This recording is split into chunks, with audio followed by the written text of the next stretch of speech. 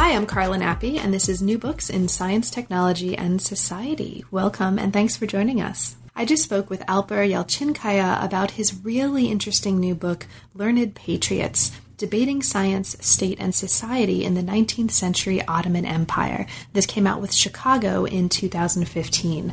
Now, you should read this book. I'll just say that straight away. It's a book that really, really interestingly contributes to various different kinds of literature. So it contributes to history of science in the 19th century. It contributes to the history of the Ottoman Empire. And it contributes, I think, really, really importantly to how we understand and how we think historically and sociologically about the connections, the entanglements, really the kind of mutually imbricated histories of science and religion. And it really kind of helps to disaggregate the ways that the histories of science and religion tend to be bound up in our assumption that there's a binary, right, of science and religion. And the book really kind of breaks that open.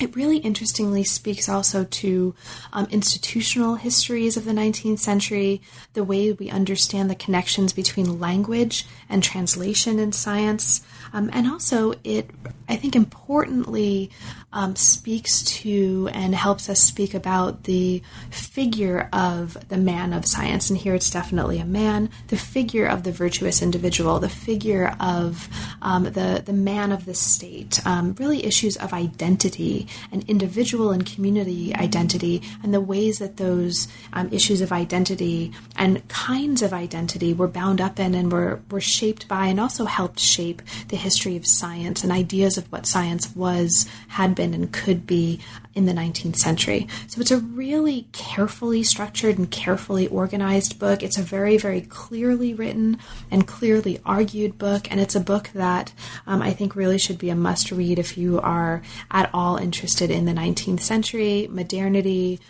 global discussions of science, language, etc., etc. It was really, really fun to talk with Alper, and you'll hear there's a little bit of a break about 5 minutes in where we were dealing with some technical issues, so he was super good-natured about dealing with those sort of technical auditory issues. So thank you, Alper, for your patience and your good humor about that, and that kind of clears up about 5 minutes in.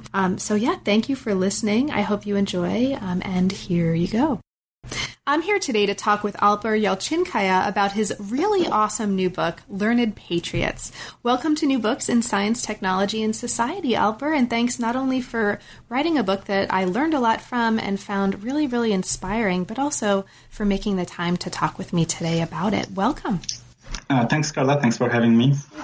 So, Alper, let's start by talking about how you came to the general field in which this is situated. What brought you to the sociology of science and to a kind of historically informed approach to the sociology of science in general? I think as a sociologist, one of the concepts that always intrigued me was the concept of borders and boundaries. I'm really interested in how social groups create, construct and, maintain boundaries between themselves and other groups. And I, as a person who studied science, I actually went to engineering school before studying sociology. I've always been interested in science, but this was the aspect of science that also intrigued me, how scientific knowledge is used to create boundaries between groups of people.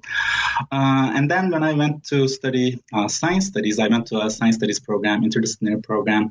So I took not only courses in the sociology of science, but also in the history of science.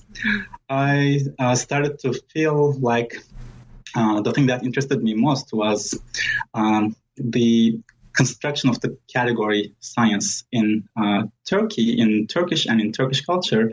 And to understand how it happened, I wanted to look at the 19th century Ottoman case. And again, in that research, my primary goal was to understand how Ottomans themselves defined science and how those definitions were related to social boundaries. But of course, once I started to do the research, the question or the project itself, started to change a little bit because I felt like, the people that I was reading were not really talking about the thing that I was interested in as much as other things that they themselves were interested in. That's like a major disappointment, of course. But but I decided to ask a different question. Actually, that became a much better question to ask anyway. A simple question of, what exactly were they talking about when they talked about science? So what did it mean to Ottoman elites in the 19th century to talk about science? So I think, I was definitely interested in the 20th century or the 21st century Turkish case, but the more I thought about the contemporary case, the more I realized that it had to do a lot with the 19th century developments. So reading about those discussions was great for me, also to be able to understand what's happening today. Of course, those links, you don't want to emphasize them too much or exaggerate the continuities, but still, I think, my interest in science, social boundaries, and the contemporary debates in Turkey brought me to the history of science. And again, my interest in the boundary construction and the hierarchies related to these boundaries was the sociological aspect of it. Thank you so much. Of course, Alper, I'm just going to pause this really quickly. Hi, Alper. Thanks so much. Sorry for the change there. So this actually started out as a dissertation. So can you talk a little bit about the transition from dissertation to book? Were there any kind of major transformations in how the book was, or how the project was shaped, or in how you were thinking about the major arguments or contributions of the book? Sure. I think the project was a little bit, or I was lucky with this project in that I got advice at the beginning that I should think of this as a book project even from the beginning of the dissertation. So I wrote the dissertation, of course, like a dissertation, but I was always thinking about, how to turn it into a book at the end.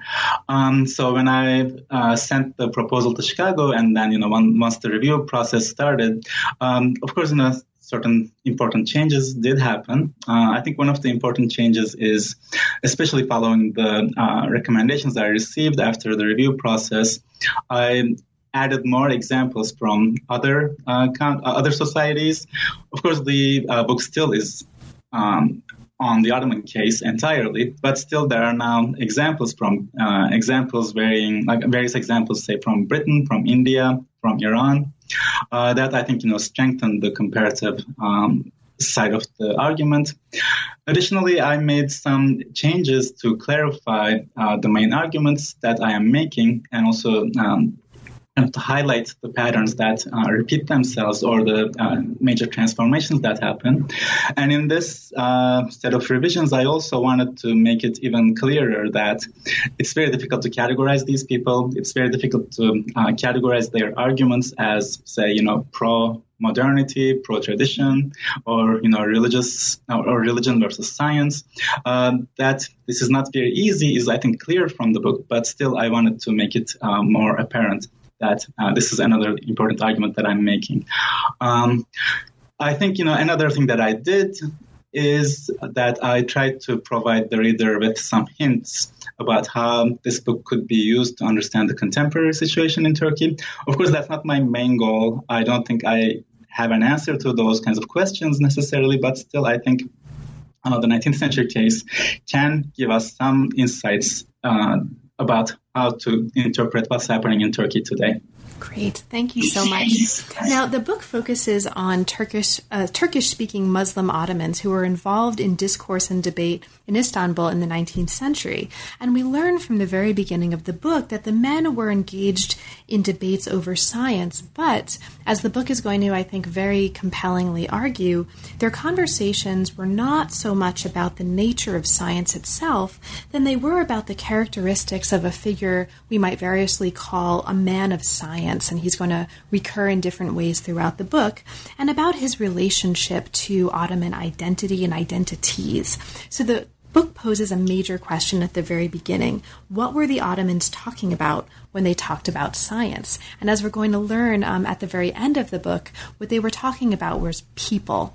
And the chapters of the book are actually going to develop that and show us the ways that that grows and changes over the course of the 19th century.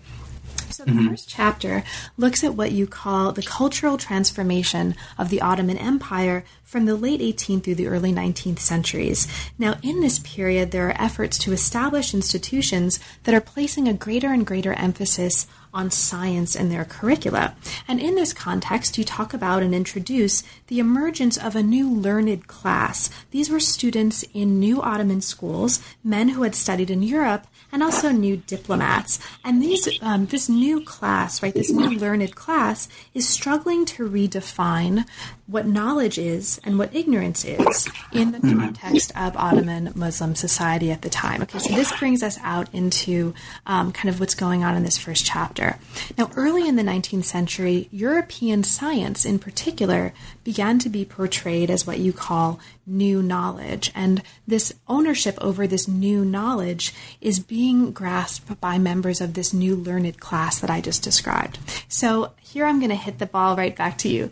So can you talk about this? In the context of this new learned class that's emerging, how does European science become new knowledge, and what's important that distinguishes that from some of the alternatives at the time? Sure. I think, the keyword really is new here. And as I discussed in the first chapter, and as the historians of Ottoman Empire know, this late 18th, early 19th century is known as the Sultan's attempt to create what he called the new order. So it's not simply the new knowledge, but everything new. There's this, emphasis on novelty. But then, of course, for the characters in my book, the important part of it is, of course, the new knowledge that they are acquiring. So these are people, like you said, who went to or who do go to school in the Ottoman Empire, the new schools with new curricula, or people who studied in Europe, primarily also people who went to Europe as diplomats. One of the interesting things that they do is, again, related to the big sociological question here, they try to connect this new knowledge they try to define it as a way to distinguish themselves, or as a way to present themselves as different from the rest of society, but not simply different. These are the people who now know how things work in the contemporary world. So it becomes an argument much bigger than, something about possession of knowledge. It is an argument about a claim to power. These are the people who say, we know how things work. As a result, we should be in charge. And similarly, in this discussion, the rest of the society will also be defined or redefined, this time as the superstitious or the ignorant classes. And I think one of the other adjectives that we come across a lot is also lazy. So already in the very early, in the 19th century, we see this association between the acquisition of scientific knowledge and hard work. So a person who learns these new types of knowledge is also a person who works hard. And in a state or in a situation like the Ottoman Empire is in at the beginning of the 19th century, well, these are the people who are needed, not the lazy, not the superstitious, but the people who know things and also are willing to work hard. Another thing that I should also add to this, though, is, again, this very early identification with the state.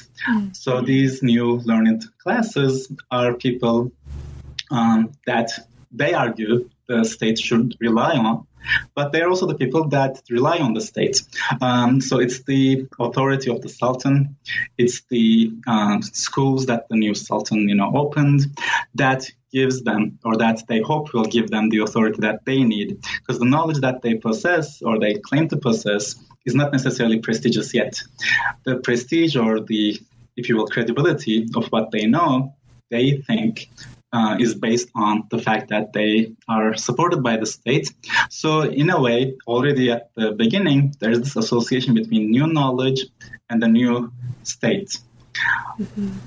Now, this is actually something that really nicely is developed in the second chapter as well. So you talk in the second chapter about the emergence of a thread that will continue to follow throughout the book. And this is the idea of science as a kind of route to patriotism, specifically in the context of this identification of science with the state and of learning science as a way to show one's duty and respect for the Sultan specifically.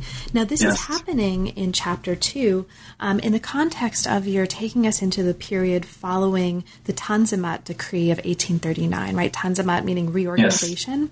So what's happening in that context that's importantly different from what was happening in the chapter before, or with the class of bureaucrats that we were meeting before?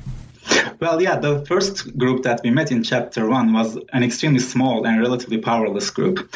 In the second chapter, with the official beginning of the reorganization era, this class is going to become both bigger in terms of numbers, but also much, much, much more powerful.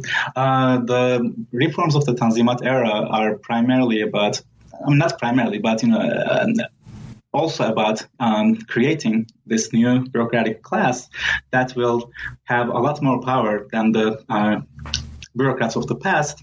And also, they will be people who are now able to acquire some wealth. They rely on good salaries, unlike the bureaucrats of the past. And these are also people who now have additional access to European knowledge. These are people now who work at the permanent embassies in Europe. So it's not like a small group of people who start to think of themselves as the new elite, but now a class that is increasingly self-confident and self-aware.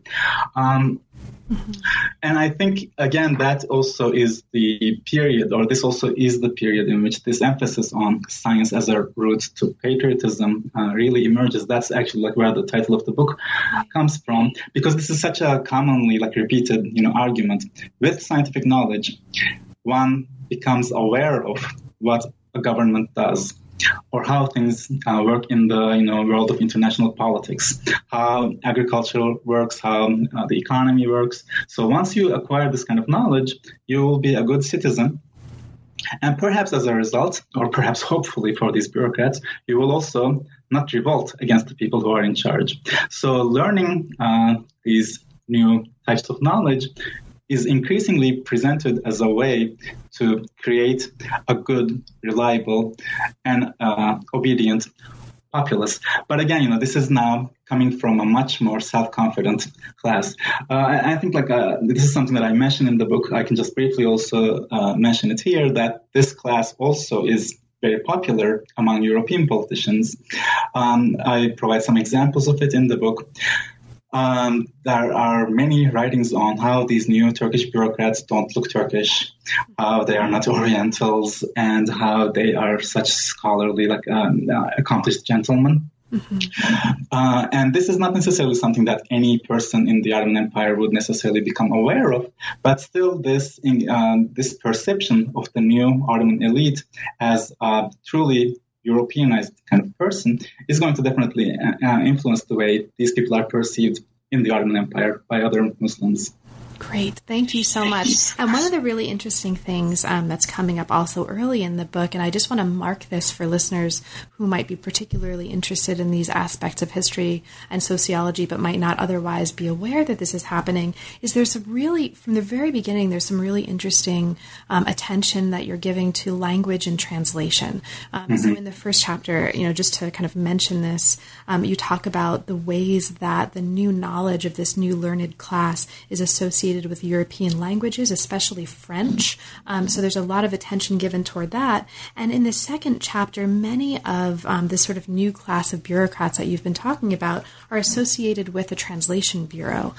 So there's a really interesting kind of thread here. Yes, and as I also showed, it is really important. Of course, we're talking about, the era of colonialism.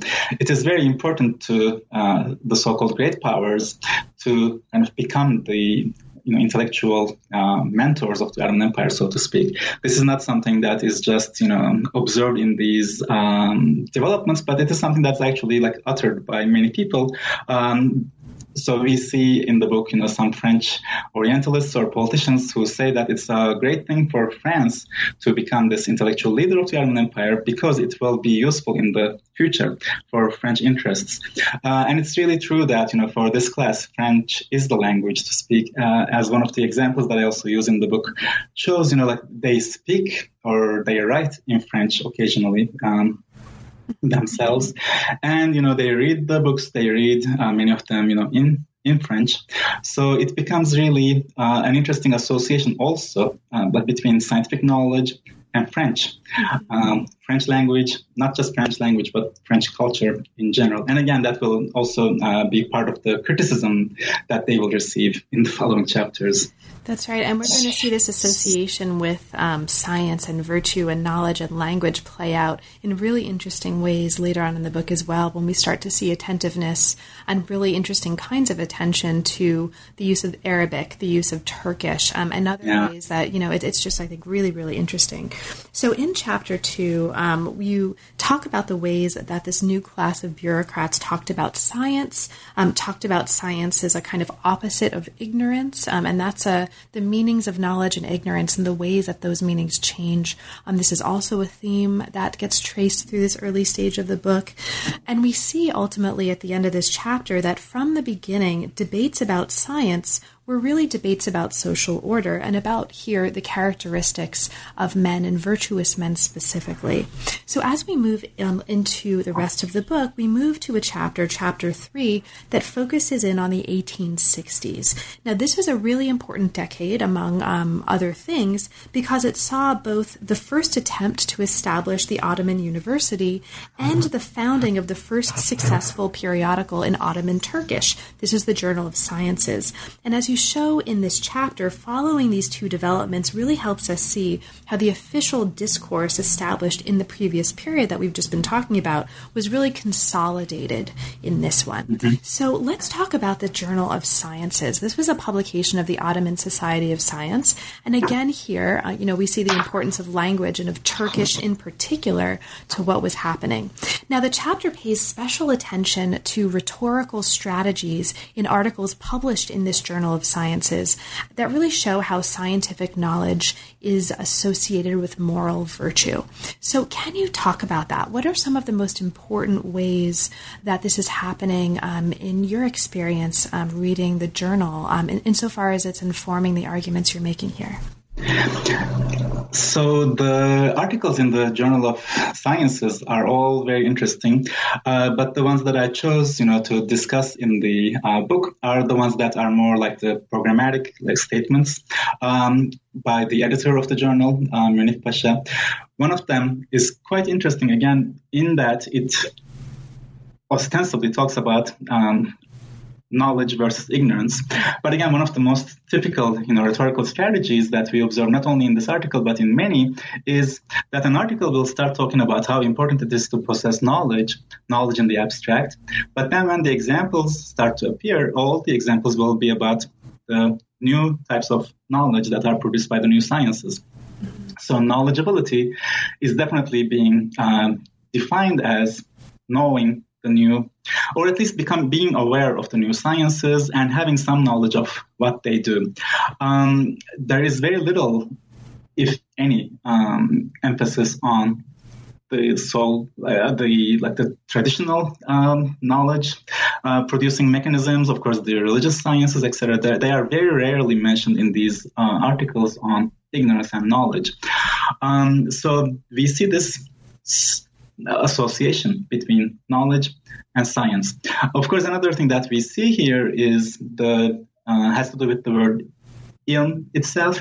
The word ilm, which is of course a very, very important word in Islamic culture. It means knowledge, but it also means the knowledge, knowledge possessed by God. It also meant, perhaps in contemporary terms, it can be translated as science in some ways. But when this word is used commonly to talk about science, or only about the contemporary European sciences, some associations between this word and virtue that are part of the traditional Islamic approach to knowledge suddenly become associated with the new sciences. So a person who is a holder, a person who has in, this Islamic idea of knowledge would be associated with or would be perhaps implied to be a virtuous person.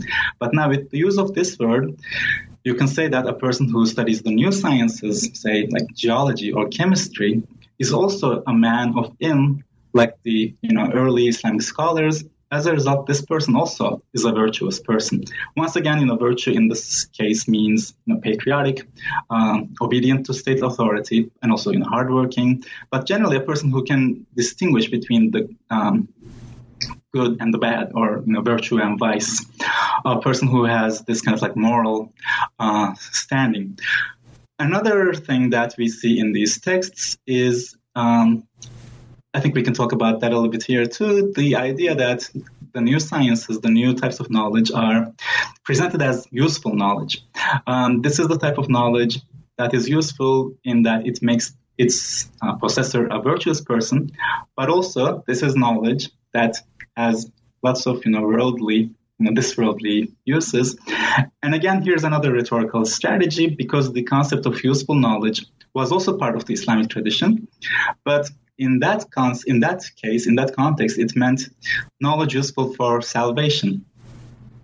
The new texts borrow that term, useful knowledge, but they transform it into a concept about worldly, practical uses. So once again, there seems to be a continuity, yet at the same time, there's such an important transformation in the way the concept is used. So I think lots of things are happening in these, 2-3 page articles that talk about science and or knowledge and ignorance in this Journal of Sciences in the 1860s. Why is it important that Turkish and the Turkish language is being used? So what's important in terms of the politics of language for us to understand, in order to understand that aspect of this medium, this press medium, in this particular journal, and the work that it's doing in the context of the larger history here? Well, the people who are writing these, of course, people who speak Turkish. But there is another important transformation that we see in this period and even earlier. The idea is that the new types of knowledge should be public; they should be accessible, and these types of argument or these types of knowledge can be understood by the people only if they are written in the language of the people. Now, well, what is the language of the people? Because in the Ottoman case, the bureaucracy and also Ottoman literature used a version of Turkish that was heavily influenced by Arabic and Persian. The Ottoman elite language was very difficult for commoner, if you will, to understand. Now, when it comes to talking about science and teaching science, this very important, useful knowledge, well, it is commonly argued that it will only be useful, it will only be understood if it is written in the language of the people. So as a result, there's a renewed emphasis on Turkish, even though, again, these are not people who are these are not nationalists, but at the same time, they have to deal with the question of, how are these texts going to be read? How is the, Journal of Sciences going to sell? There's also that, very practical dimension of it too. So while writing on the sciences, they also contribute to this perhaps unintended association between Turkish and science or new knowledge, while Arabic suddenly comes to be seen as the language of the old, or the old sciences, or the sciences that are not as useful or that are not as needed. So I think, again, even though they are not nationalists, they unintentionally create this kind of dichotomy, if you will. Mm-hmm.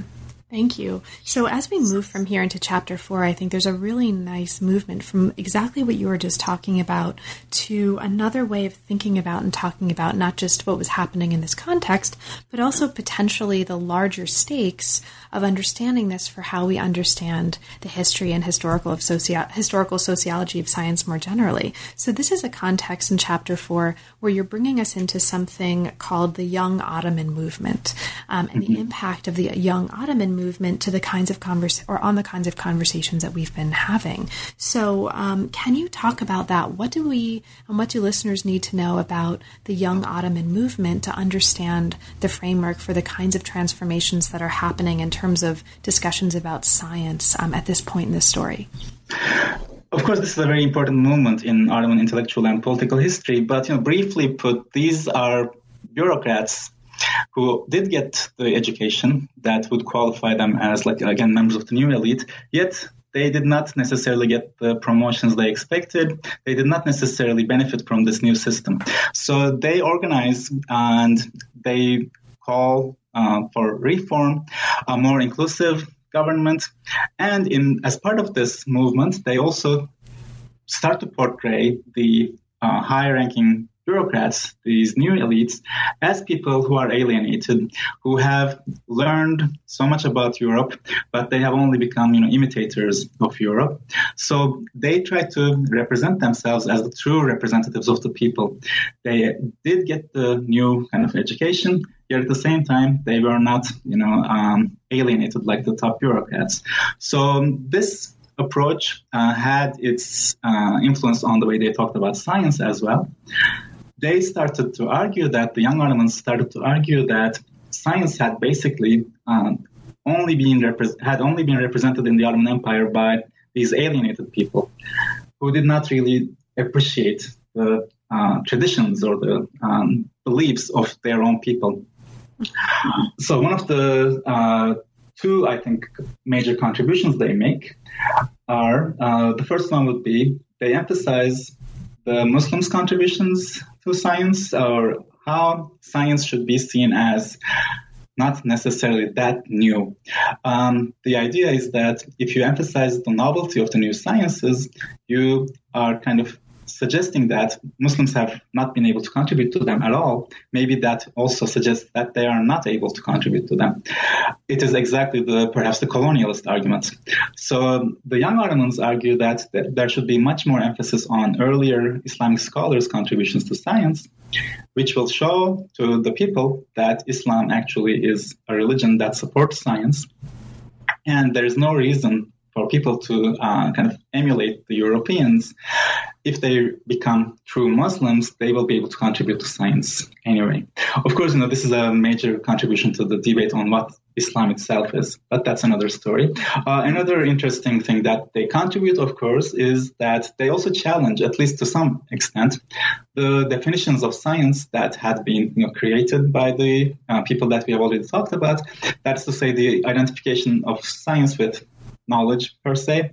These young Ottomans will say that Islamic sciences that have been neglected are equally important, but again, the alienated bureaucrats have neglected them. So they will, when they talk about science, they will also start to include the more traditional Islamic sciences like, say, exegesis or Islamic law or the study of the deeds of the Prophet. So they try to expand, they try to change the definition of science that had been created.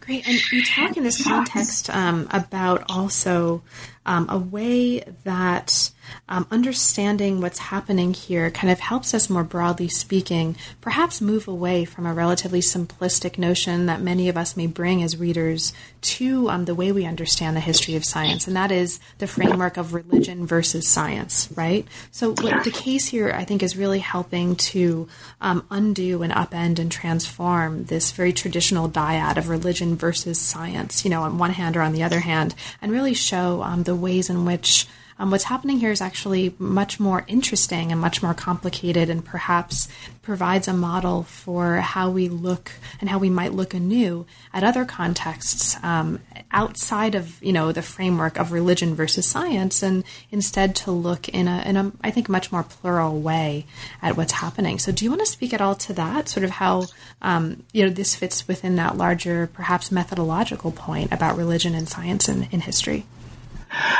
It's true. I think something that could be elaborated on maybe in another writing is that these people, like the young Ottomans, are perhaps challenging this new idea of science by saying that science could be thought of in many different ways, and this is, if it's about knowledge production, there have been many different ways of doing it, and in Islamic societies there already are ways of producing knowledge that are not necessarily different than the new sciences.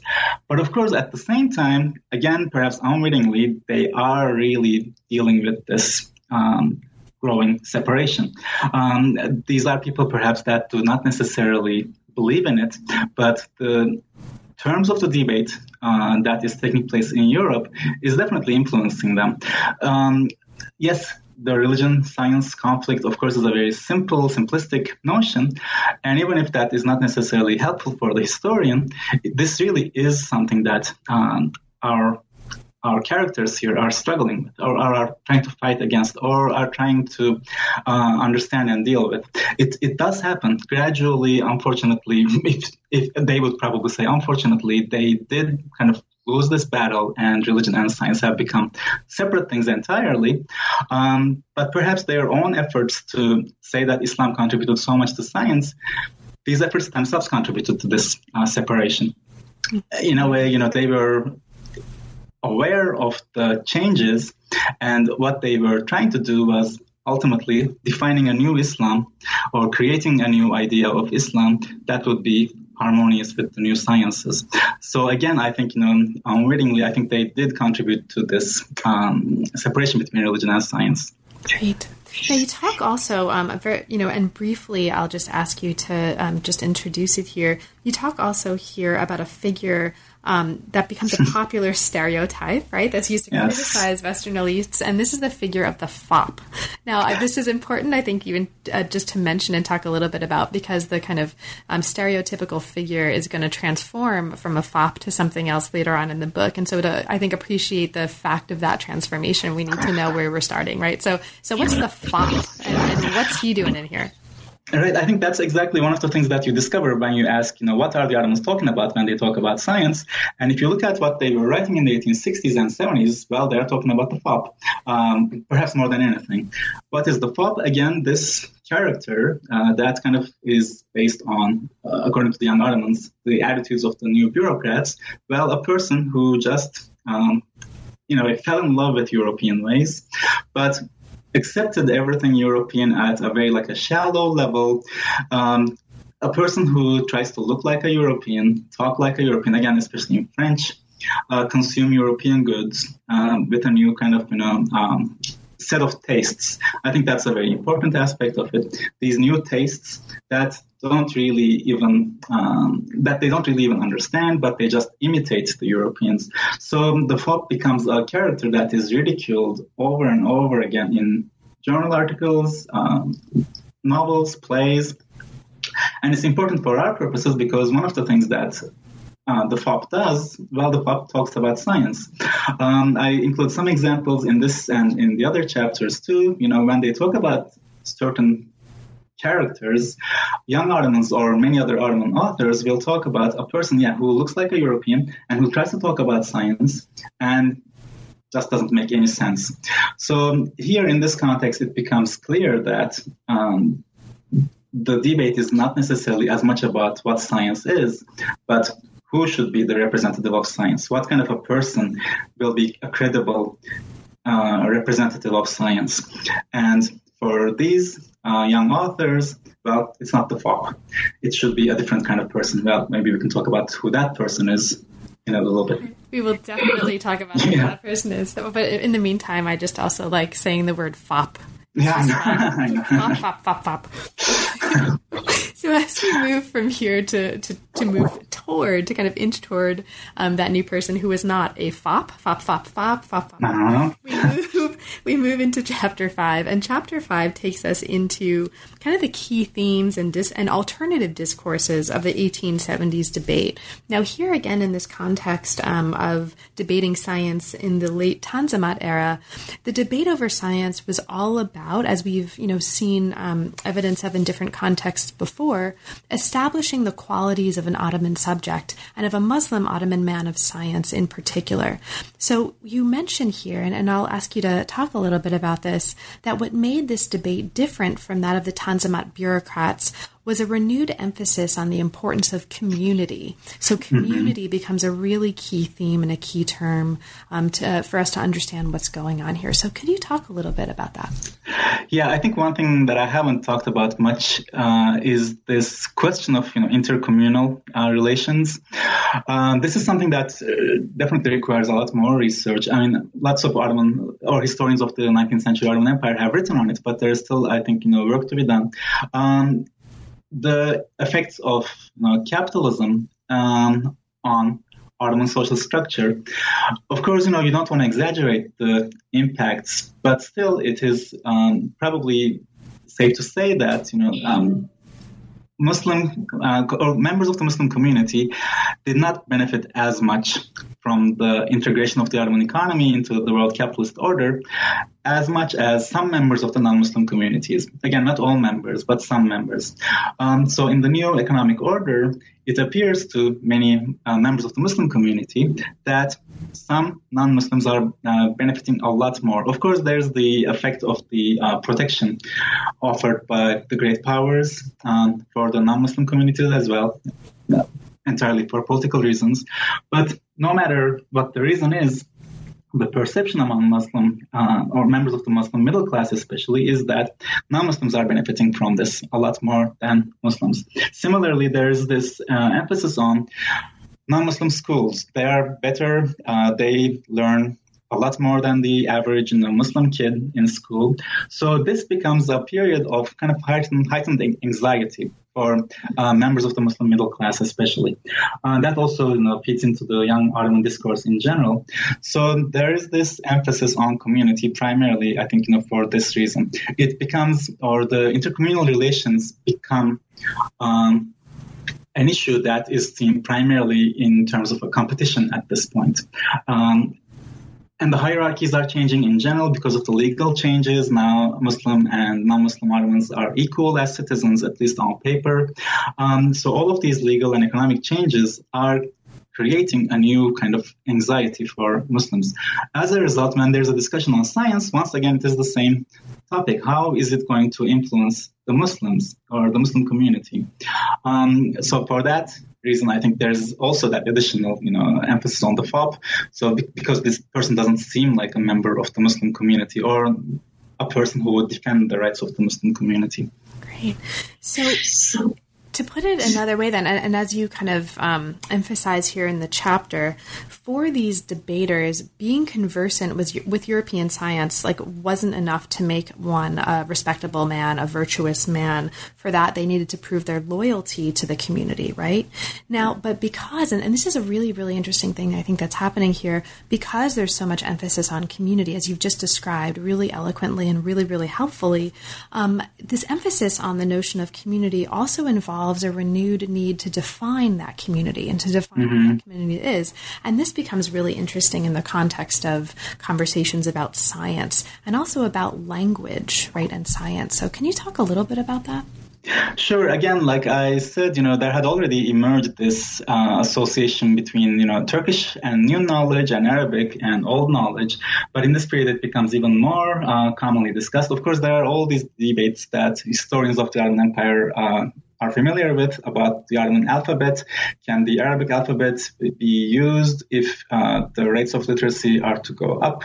There are many debates about, if there should be changes in the language, at least, should have more plain Turkish be used.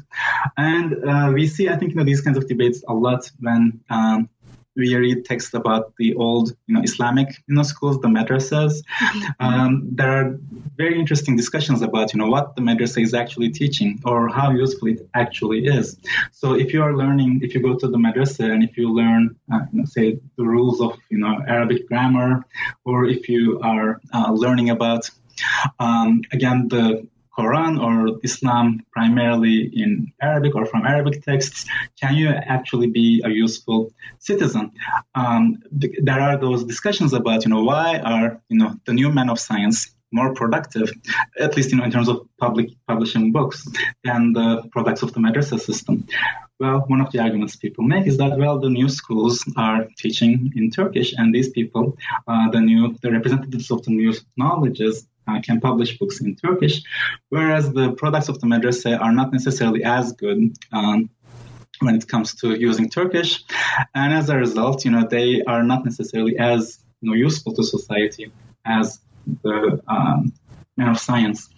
And I think it will become a very salient issue, and it still is, to talk about how Arabic or the teaching of Arabic impacted the culture of the Ottoman Empire, and of course what its legacy is, for the Turkish Republic today. These become very important issues, and many people will argue that it was the use of Arabic that prevented the Ottoman Empire from making science more, or using scientific, or producing more scientific knowledge. Mm-hmm. Thank you. We need a conference that's just like all about language and science. I know, yes. And we need to give like a keynote at that conference, and we need to have, I want to get like you and Marwa and Michael Gordon and people together and just use this to inform the contemporary debates over even like funding of research and like the constant discourse now about, translating for a public audience and what that assumes about vernacularization and a public. Anyway, there's so much, I think, to be done here. And so if anywhere in your mind you were ever thinking before, what I really want to do? I want to have a conference on language and science. Like, I encourage you to do that and to totally invite me to be a fly on the wall, and I will just listen the hell out of that conference. Oh, I thought you were going to organize it and invite me. Okay, we'll talk. All right, we can talk. Let's talk. We'll all right, okay. Okay, so as we move from here into the last two body chapters and the conclusion, we move to chapter 6, which is really, in many ways, one of my absolute favorite chapters, for reasons that we'll get into in a moment. So chapter 6 and 7 are both focused on analyzing debates during the reign of Abdulhamid II, who reigned from 1876 to 1909. And this is a really, really interesting part of the book. So chapter 6 argues that a new official discourse on science emerged in this period. Now, this new discourse synthesized the official and the alternative threads that we explored in previous chapters. And there were some new elements of this, though. So here, science becomes the officially endorsed knowledge, but a man of science also needs to demonstrate that he is a loyal Muslim subject in really, really interesting ways. So you characterize three enduring legacies of the 1860s and 1870s debates that really kind of dominated what's happening. The first is something that we've actually talked a little bit about already. This is the importance of science in terms of the identity of the community. And you mentioned that there's an increasing emphasis in this period on the Islamic identity of the empire. So maybe let's pause and just talk a little bit about that. Can you talk a little bit about what's important and what's new and what's different about this emphasis on Islamic identity specifically in terms of how community is understood here? Well, this period is known as the period of pan-Islamism. Of course, this is a very controversial subject. Many historians today will argue that, it was primarily, again, a strategy that the palace used to keep what remained of the empire together. So we are looking at a period in which most of the territories in Europe are lost for the Ottoman Empire. Now the population of the empire is very predominantly Muslim, unlike the previous periods. So it appears that, the most important task at this point is to prevent further disintegration by keeping the remaining Muslim communities together. So, of course, this means primarily, Arabs, Kurds, and Turks. Even though there are still, significant non-Muslim minorities, the amounts, the numbers are not comparable to pre-1876 numbers. So Islam becomes a very important kind of perhaps ideology. And also another reason why Islam becomes important is, of course, to perhaps hopefully gain the support of Muslims outside of the empire who are under, colonial rule. Perhaps, to be able to create these or forge these alliances, maybe support them or maybe expect their support during the Ottoman kind of struggle against the great powers. So if, say, Indians revolt against the British, or if there's a general sense in the in Europe that the Ottoman Empire is really the sole authority of the Muslims around the world, it was assumed, or it was believed, that the Ottoman Empire would be able to deal with the hardships that it was going through a little bit more easily. So Islam becomes a very, very kind of important part of the official ideology, and it becomes very important also to show that Islam is the religion that will keep the society intact to these young students who are learning the new sciences. So there are many more classes on Islam in these schools, many more courses on Islamic morality or the history of Islam in these schools. So Islam becomes, in a way, sociologists would call objectified. Islam is something that is defined over and over again, and kind of constructed as something that keeps the community together. Great. So if this is one of the three major themes that you identify, the other two major themes are interesting and actually interestingly related. So let's talk about those. One of them is science as useful knowledge, and this actually becomes this comes up interestingly in the third feature as well, which is the disciplining. Right, the disciplining of the young science enthusiast by invoking cautionary figures. Okay, so we have these three: science and the identity of the community with a renewed emphasis on Islamic identity. We have science as useful knowledge, and we have a disciplining, right, of young science enthusiasts by invoking cautionary figures. Now, the last two are interestingly related because one of the cautionary figures that's invoked is the figure of the confused materialist, and this lets me say fop again. So fop. So this is a new figure that, in addition to the figure of the fop, is invoked as a cautionary tale. So can you talk about the confused materialist? Who is the confused materialist, and what do we need to understand about that to understand the heft and the weight of this figure in terms of what's going on here? Yeah, I think, in the texts of the 1880s and the 1890s, we suddenly start to see many more references to the materialist. Maybe more commonly than the fop. What's the difference? Well, the fop talked about science but didn't really know anything about it. The fop was simply interested in the appearance. Well, the materialist is a person who has studied the sciences, who knows the sciences, but who doesn't know much about Islam and the traditions or the beliefs of the community, as a result of which he has lost his sense of, connection or allegiance to the community. This is a person who is not necessarily ridiculed as perhaps, stupid or he's not just a parrot. This is a person who understands the sciences, but he lacks perhaps the spiritual element or the element that would connect him to the community. And this becomes an important issue, of course, because it has to do with basically the future of the empire, right? These are people, who kind of lost their allegiance to the community at a time in which this community is under very significant threat. And the Ottoman palace is trying to invent or construct this ideology that will bring the people together primarily around their faith in Islam.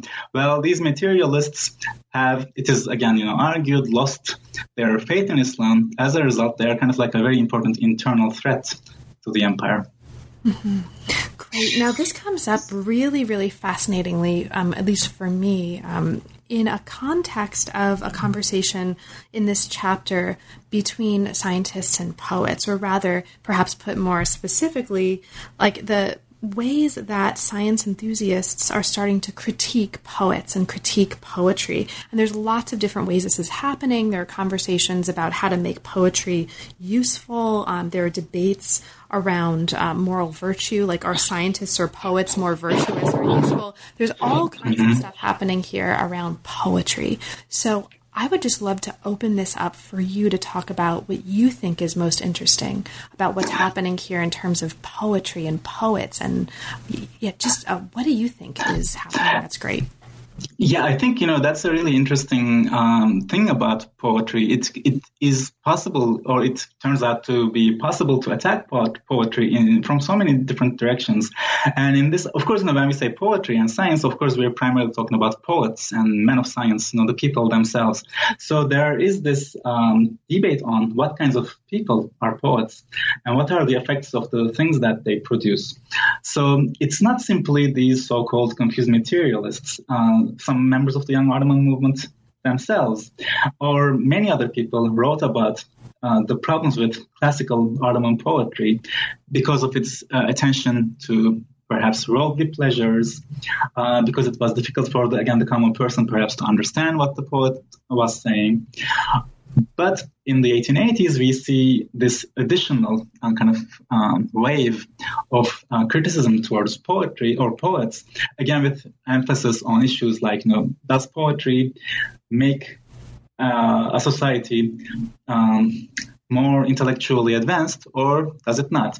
Or does poetry make a person lazy? Or the imagery, the metaphors poets use, what would the effects of those be on a person's, morality? So these are issues debated by many different groups. But of course, it becomes an issue on which these science enthusiasts write a lot too. And one of them that I devote many pages to in the book, by the name of Beşir Fuad, writes a lot about how poetry is primarily an inferior kind of, cultural product.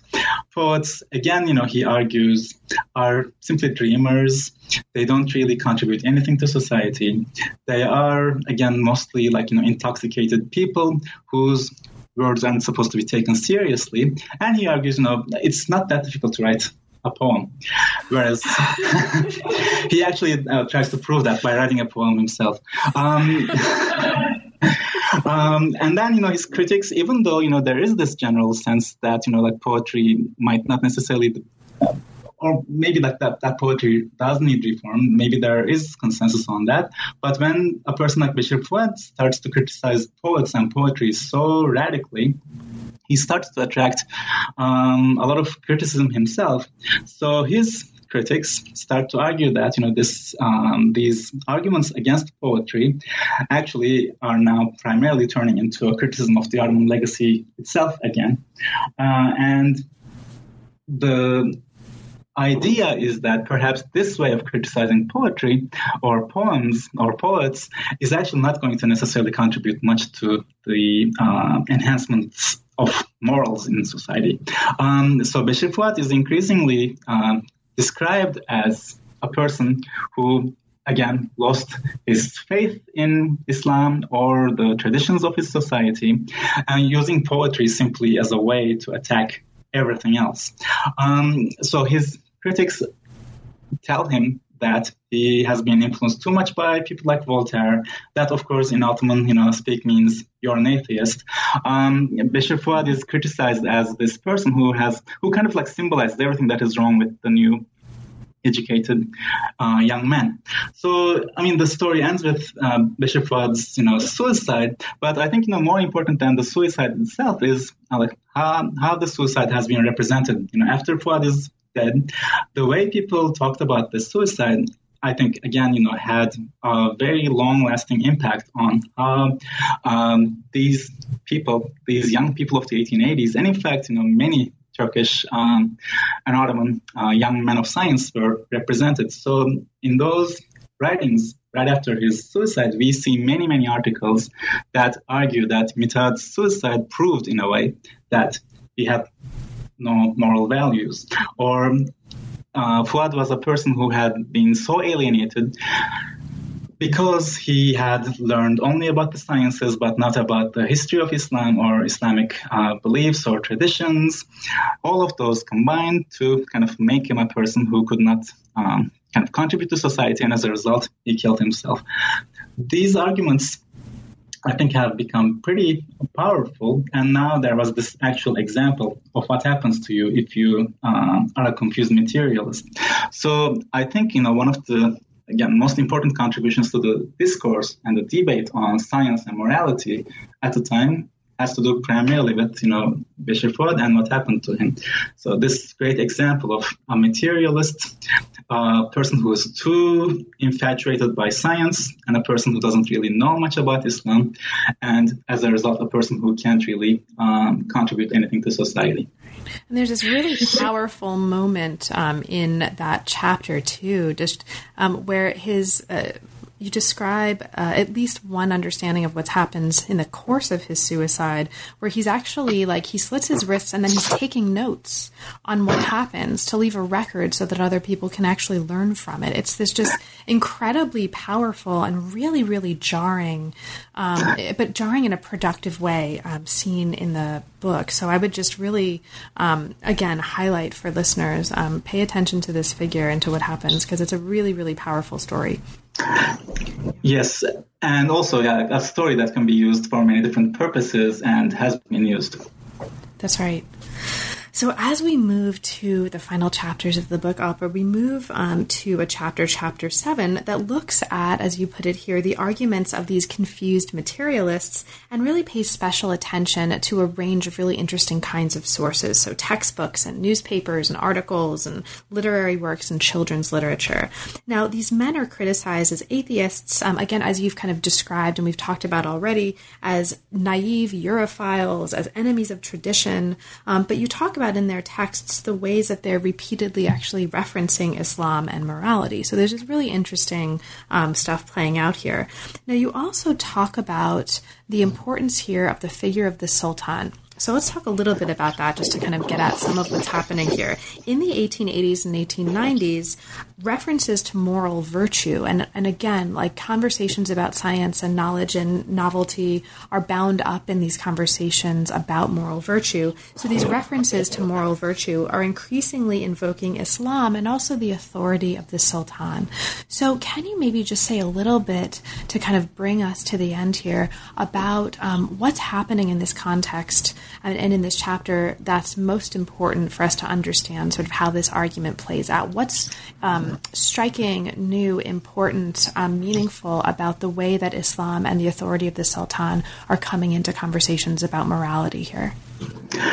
I think this is something that I discuss in this chapter, and I think in the previous one too. That this is something that could be again elaborated on, but I argue that there is something like an authority triangle in this period that is being constructed. First, one corner, of course, is the Sultan. The Sultan is the protector of religion, and the Sultan is the person whose authority is, of course, based on religion. Then another corner, of course, is religion. Well, the Sultan protects religion, and of course, religion is what keeps the people together. But the third corner now is science. So science has definitely entered into this triangle, because no matter what people write about, say, men of science, there does appear to be this kind of hegemonic idea that science is required, science is needed. But how is this playing a part in the triangle? Well, again, science is in harmony with religion. Science supports the state supports science, and then religion, Islam, actually endorses science. So all of these combined give you the kind of perhaps the Trinity, the Holy Trinity that the new ideal Ottoman citizen is to respect and perhaps obey. But of course, under condition that, they see these links. So you can't necessarily be a person who loves science but doesn't believe that Islam supports it. Mm-hmm. Or you can't be a person who supports, say, the Sultan, but also ignore that, the Sultan also endorses the sciences. So there's this really interesting set of beliefs that emerge. Now, of course, when it comes to morality, again, the important effort that we see here is to, or has to do with, combining Islam and morality, or making Islam the sole source of moral values. So we see more morality courses in the new schools being taught. Lots of textbooks on morality appear in this period. And interestingly, as I tried to show in the book, many of them do talk about science, these morality textbooks.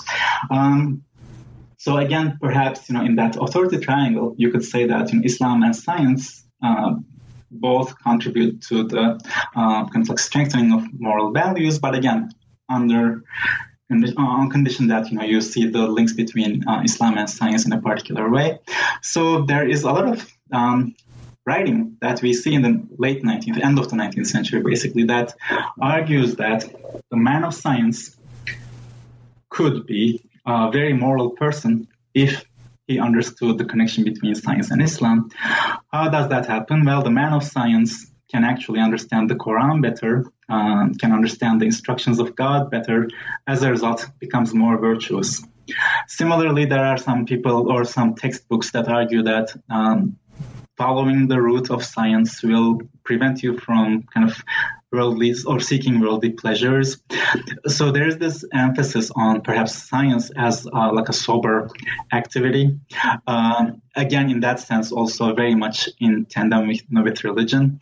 And we see that, in the novels, like you mentioned, this character appears pretty frequently. This person has become moral, has become a true believer in Islam, precisely because, he studied science.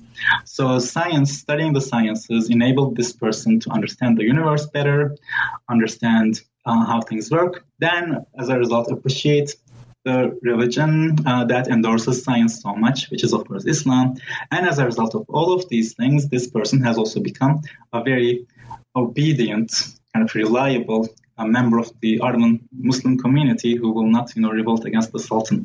So this very interesting, this set of ideas about authority, related to the Sultan, related to religion, related to science, come together and create this, very kind of first pedantic, idealized idea of true, perfect man of science. And this is, I guess, what I tried to show in the last chapter. Great. So, Alper, thank you so much. We're now at the end of our time, and we're functionally at the end of the book. There's also a conclusion that really, I think, nicely wraps this up and brings us back to the original question that the book started with. What were the Ottomans talking about when they talked about science? And I think it's hopefully clear to listeners, as it's absolutely clear to readers by the end of this, they were talking about people. And that's clear every step along the way. Now, there's a lot we didn't have a chance to talk about, of course, and, including contemporary sort of relevance of the story that you're telling here, but also lots of kinds of other things. Is there anything in particular that didn't come up but that you'd like to mention for listeners? Sure. Well, I think there's one simple thing that I should mention. This project, in a way, started also as a project on this very dominant discourse that we still hear a lot in contemporary Turkey, and not just Turkey, in many other, countries of the world, in which, the task of the ideal citizen is perhaps to learn the sciences from Europe, but keep intact their moral values. Let's borrow their sciences, let's take their technologies, but not their morality. This is a discourse that is still very, very, very dominant, in many parts of the world, again, including Turkey. So I think this book could be read as as a history of that discourse. To people who are familiar with that discourse, this will, I think, be pretty interesting to read, to see how how deep the roots go. And I think a second thing that perhaps I could mention, again, this is something that I say in the conclusion, very simple. The book shows that when people talked about science, they were talking about people. So maybe, again, today, too, we could take into account a little bit more frequently that, when people talk about science, they're still talking about people. Great. So now that the book is out, what's next for you? What are you working on now, and what are you feeling particularly inspired by? I think, so I was telling myself that I was going to make a huge jump and enter the 20th century after this book. I think, one last thing that I want to do before making that move is to focus a little bit more on the, harmony between Islam and science, argument, especially in terms of the idea that Islamic rituals and the arguments in the Quran are all, confirmed or are supported by scientific evidence. I think this is an area that has been, studied before, but I think there isn't enough research on how there's this literature on how Islamic rituals are kind of good for your health. I think that's something that I'm going to be working on a little bit. But then the bigger project that I want to embark on is really about the 20th century Turkish case, especially the mid-20th century Turkish policies on science and the accompanying discourse. And as part of it, I also want to look at the conservative response. It's very dominant in these kinds of research to see that people kept making the argument that Islam and science were in harmony. But then somehow it appears that in the 1980s, people in Turkey started to hate the theory of evolution. It seems like there was nothing in that period, and then suddenly in the 80s, people start challenging, especially like the theory of evolution, but science a little bit in general as well. Well, I want to understand, what was happening in the period, say, between the 40s and the 70s. Was there already a reaction to science or alternative ideas about science?